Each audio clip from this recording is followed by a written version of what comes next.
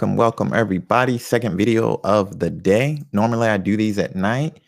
For the past 2 nights, I've been feeling really bad, like my back was hurting a lot, but it's feeling pretty good today. And I had a little extra time this morning, so that's why I'm gonna go ahead and do my 2 videos in the morning. Tomorrow, timeline of church history. Yeah, I'm gonna be doing it every Saturday. So if you're excited about that, check out the timeline of church history tomorrow. But today we're talking about Julia Greeley, who was a Black American enslaved woman, later freed by the Missouri legislature. She is now known as Denver's Angel of Charity because of her aid to countless families in poverty.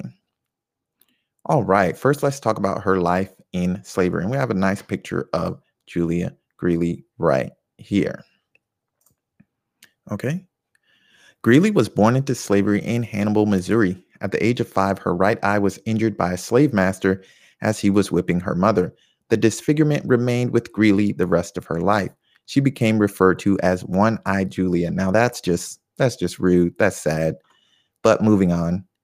In 1865, Greeley was freed during the Civil War under the Emancipation Proclamation. She moved west and became a cook and nanny to Julia Pratt Dickerson of St. Louis, who would later marry William Gilpin.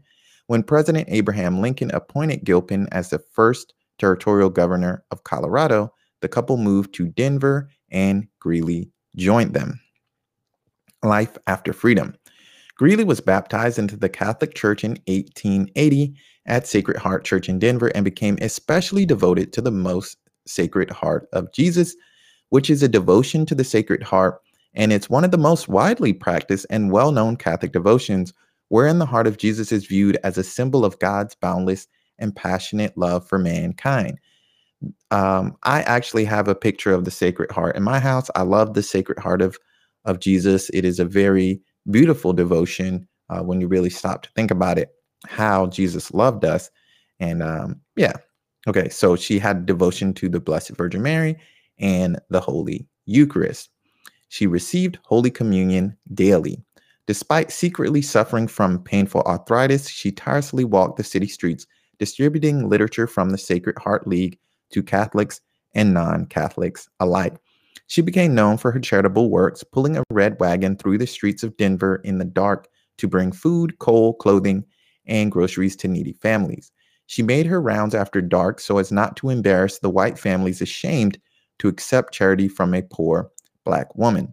In 1901, Greeley joined the Secular Franciscans.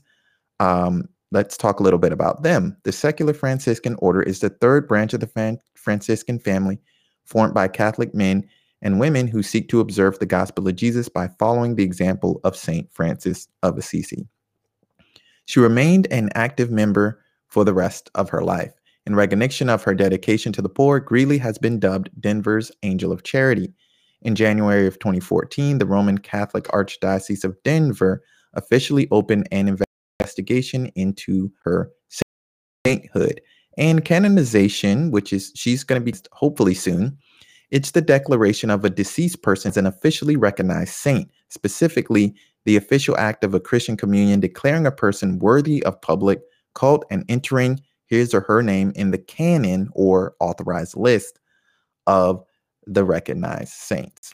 So hopefully she will be canonized as a saint soon. Right now she is I believe, let me see, Julia Greeley. I think she's a servant of God or something, which is, there's levels of canonization, which I'll talk about in another video one day. So Greeley is one of the 4 people that U.S. bishops voted to allow to be investigated for possible sainthood at their fall meeting. She joins 4 other Black Americans placed into consideration in recent years. She is also the first person to be interred in the Denver Cathedral since it opened in 1912, which is pretty amazing. Interred means, oh, they don't have my video here. They don't have my face. Oops, wrong one. There we go. They didn't have my face. Sorry about that. I mean, I guess y'all don't need to see my face, but why not?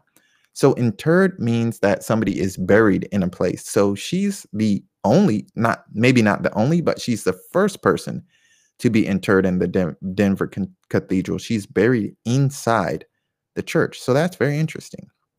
All right, charitable recognition. In the early 1900s, Greeley converted to a Catholic faith with the help of Mrs. Gilpin. She did not marry, and the majority of her time helping others and completing church duties. So she spent the majority of her time helping others and completing church duties. Years later, when the Gilpins died, Greeley began to do labor work for a number of wealthy white families.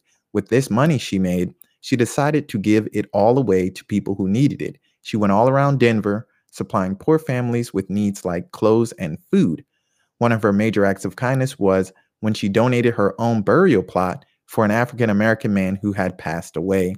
He was going to be laid into a pauper's grave, but Greeley would not let that happen. After this, many people began to call her the Colored Angel of Charity because of her kindness.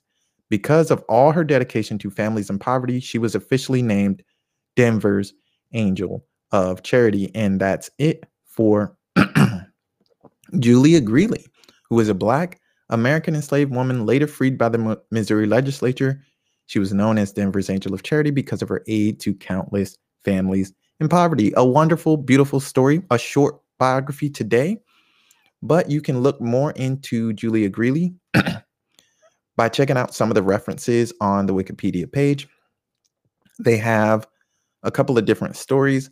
African American Women on the Western Frontier, which is a book.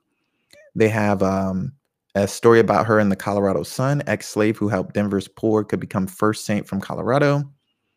And Julia Greeley, a woman with a wide-winged spirit. So there's a couple of different things you can check out to learn more about her.